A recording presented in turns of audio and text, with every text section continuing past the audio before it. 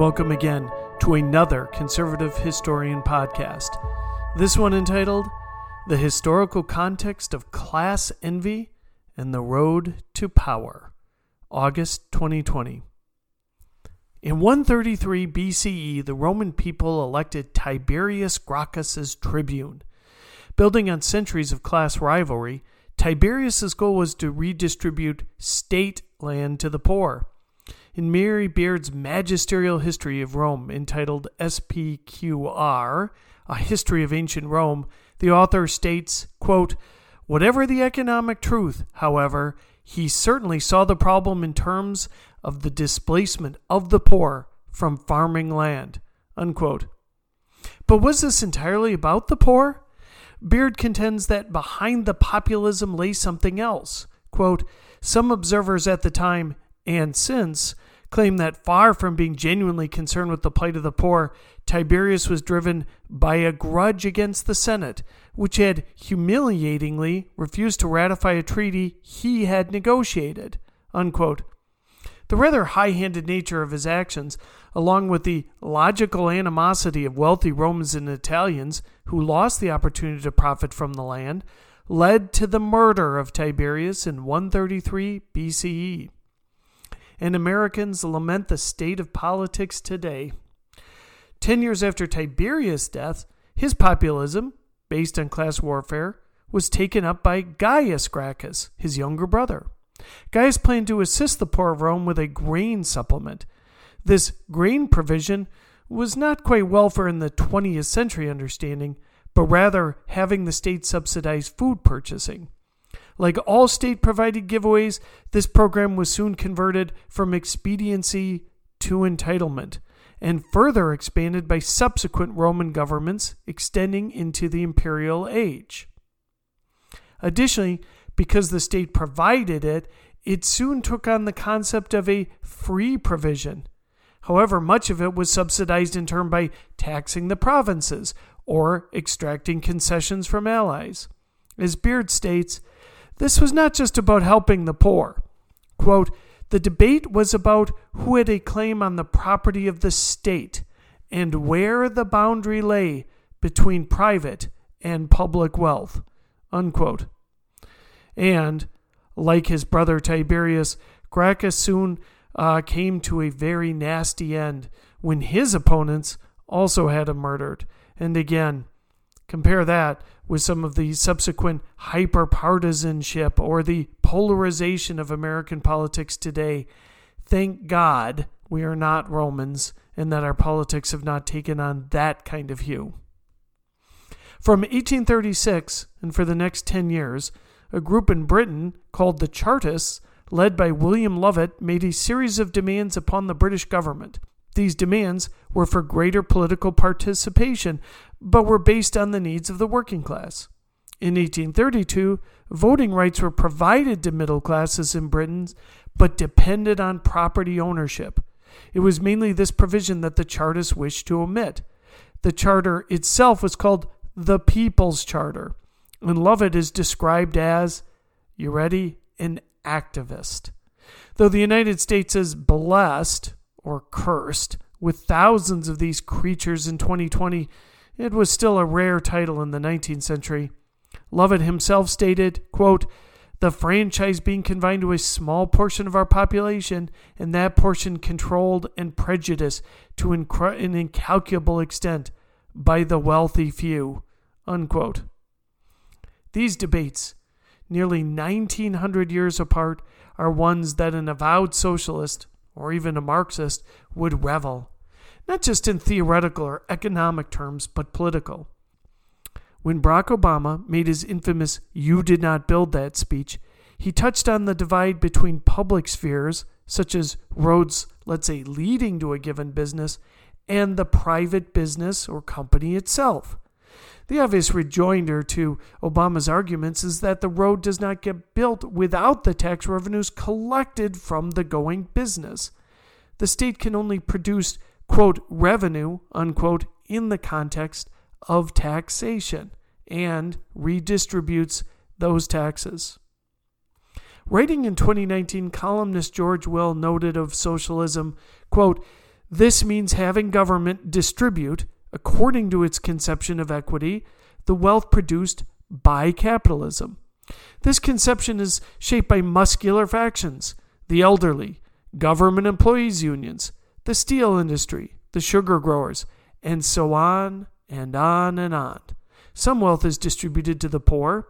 Most goes to the, quote, neglected, unquote, middle class. Some neglect. The political class talks of little else, unquote.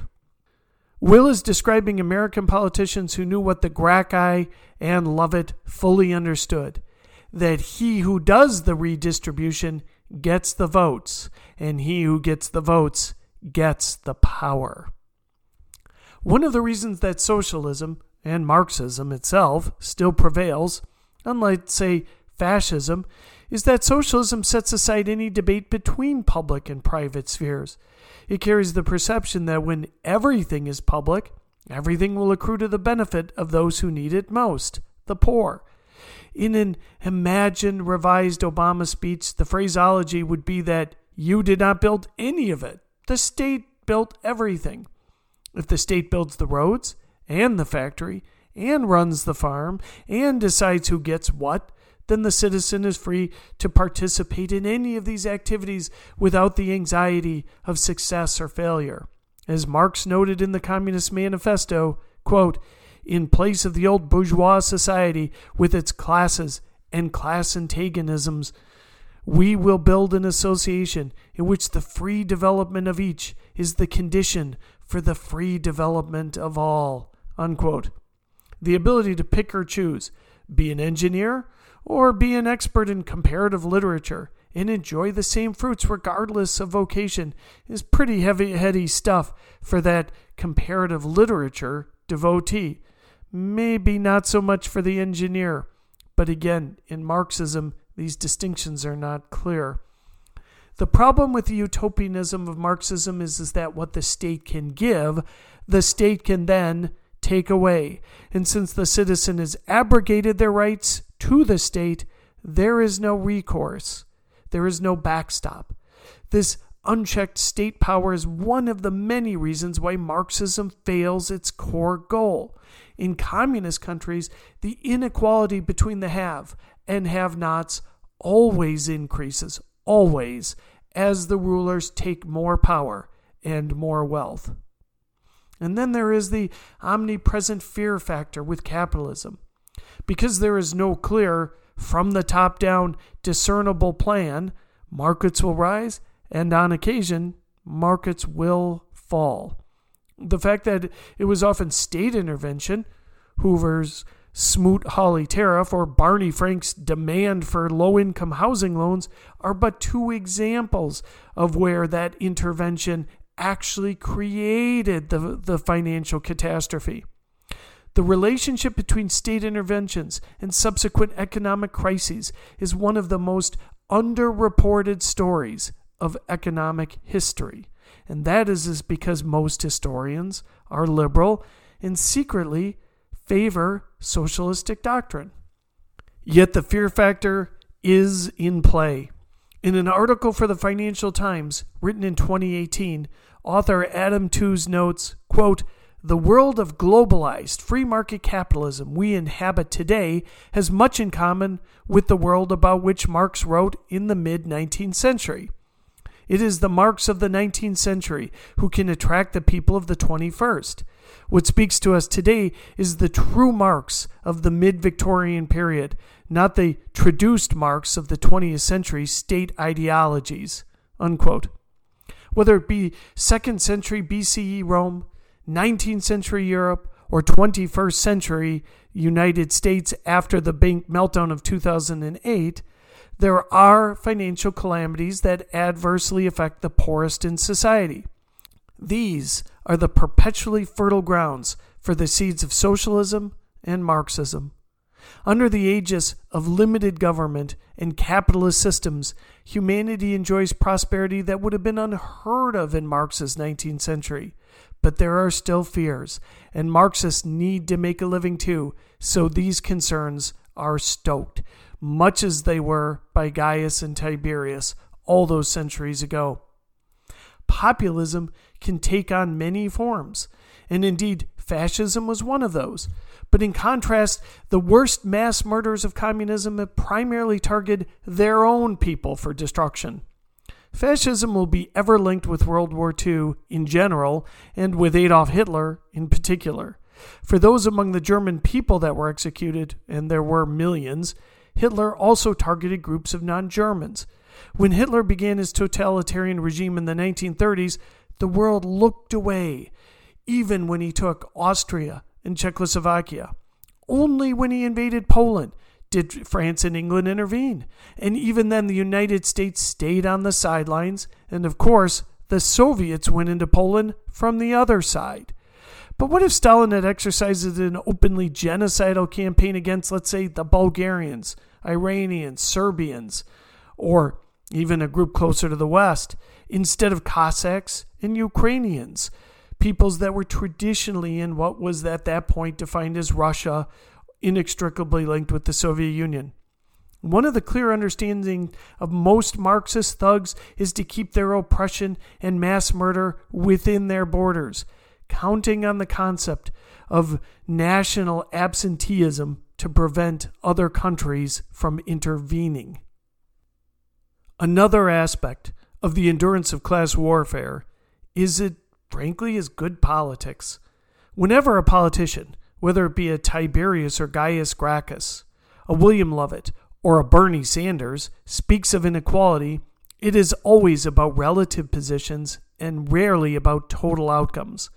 The Rome of the Gracchi day was the preeminent state of its time, having vanquished every foe, from the Carthaginians to the Spanish to the Greeks. To be a Roman was infinitely better than to be one of the poor sods from Carthage after, let's say, Cato the Elder got through with it. But the nascent Roman Empire brought incredible wealth to Rome itself, and especially to individual families, such as the Scipios. And the Gracchi could exploit that envy for political gain. The people of the United States today, in 2020, spend $75 billion on sports entertainment and nearly another $50 billion on streaming services. But there are inequalities. A person worth $10 million has 1/10 of 1% of Jeff Bezos' wealth, but that does not make that multimillionaire poor. But talking of relative wealth between, let's say, wealthy Americans and impoverished people, say in Cuba, does not accrue votes and does not lead to power. So class envy and watered-down Marxism it is. As George Will notes, quote, "The temptress of socialism is constantly luring us with the offer. Give up a little bit of your freedom, and I will give you a little more security. As the experience of this century has demonstrated, the bargain is tempting, but never pays off. We end up losing both our freedom and our security." Unquote. Writing in National Review in 2014, Tim Kavanagh noted, quote, "Marx has never vanished from the academy. The stubborn refusal of applied Marxism to produce anything but mass murder merely led to efforts to reframe the philosophy." Unquote. One of the excellent rejoinders of classists in their Marxist ideology is that it has never been adequately implemented. Given that at least 15 nations have attempted some form of Marxism, and all came later to regret the attachment deeply, it is safe to say it will simply not work. Yet this also misses the point of Marxism itself. As Kavanagh states, quote, "Defining the Soviet and Maoist states as failed experiments in social justice misses the point. They were attempt to put the essential violence of Marxism in motion, and they succeeded on a spectacular scale. Violence is not incidental to Marx. It's throughout his work. It's there between attacks on vampire capital and Jewish hucksterism. Here's some samples from the man himself. The only antidote to mental suffering is physical pain. The communists disdain to conceal their views and aims. They openly declare that their ends can be attained only by the forcible overthrow of all existing social conditions. The meaning of peace is the absence of opposition to socialism." Unquote. So the appeal of Marxism is not just about the redistribution of wealth from the wealthy to the poor. There is, for that would-be radical, for that would-be revolutionary, a certain attraction on the violence that Marxism constantly preaches and is inherent within its dogma. In 2020, we have seen protesting in regard to the murder of George Floyd. Many of those protests have turned violent. Many of the leaders of those protests are avowed Marxists. This is not a coincidence. There is that attractiveness of violence within the Marxist movement, and some of these organizations are definitely interested in that piece of it. The logical extension of class envy and class warfare is the accumulation of power for the state. The result of collectivization is a disincentive to improve. The result of political or economic coercion is violence. These are horrible things, but they are marvelous things if one wishes to accrue political power. Thank you.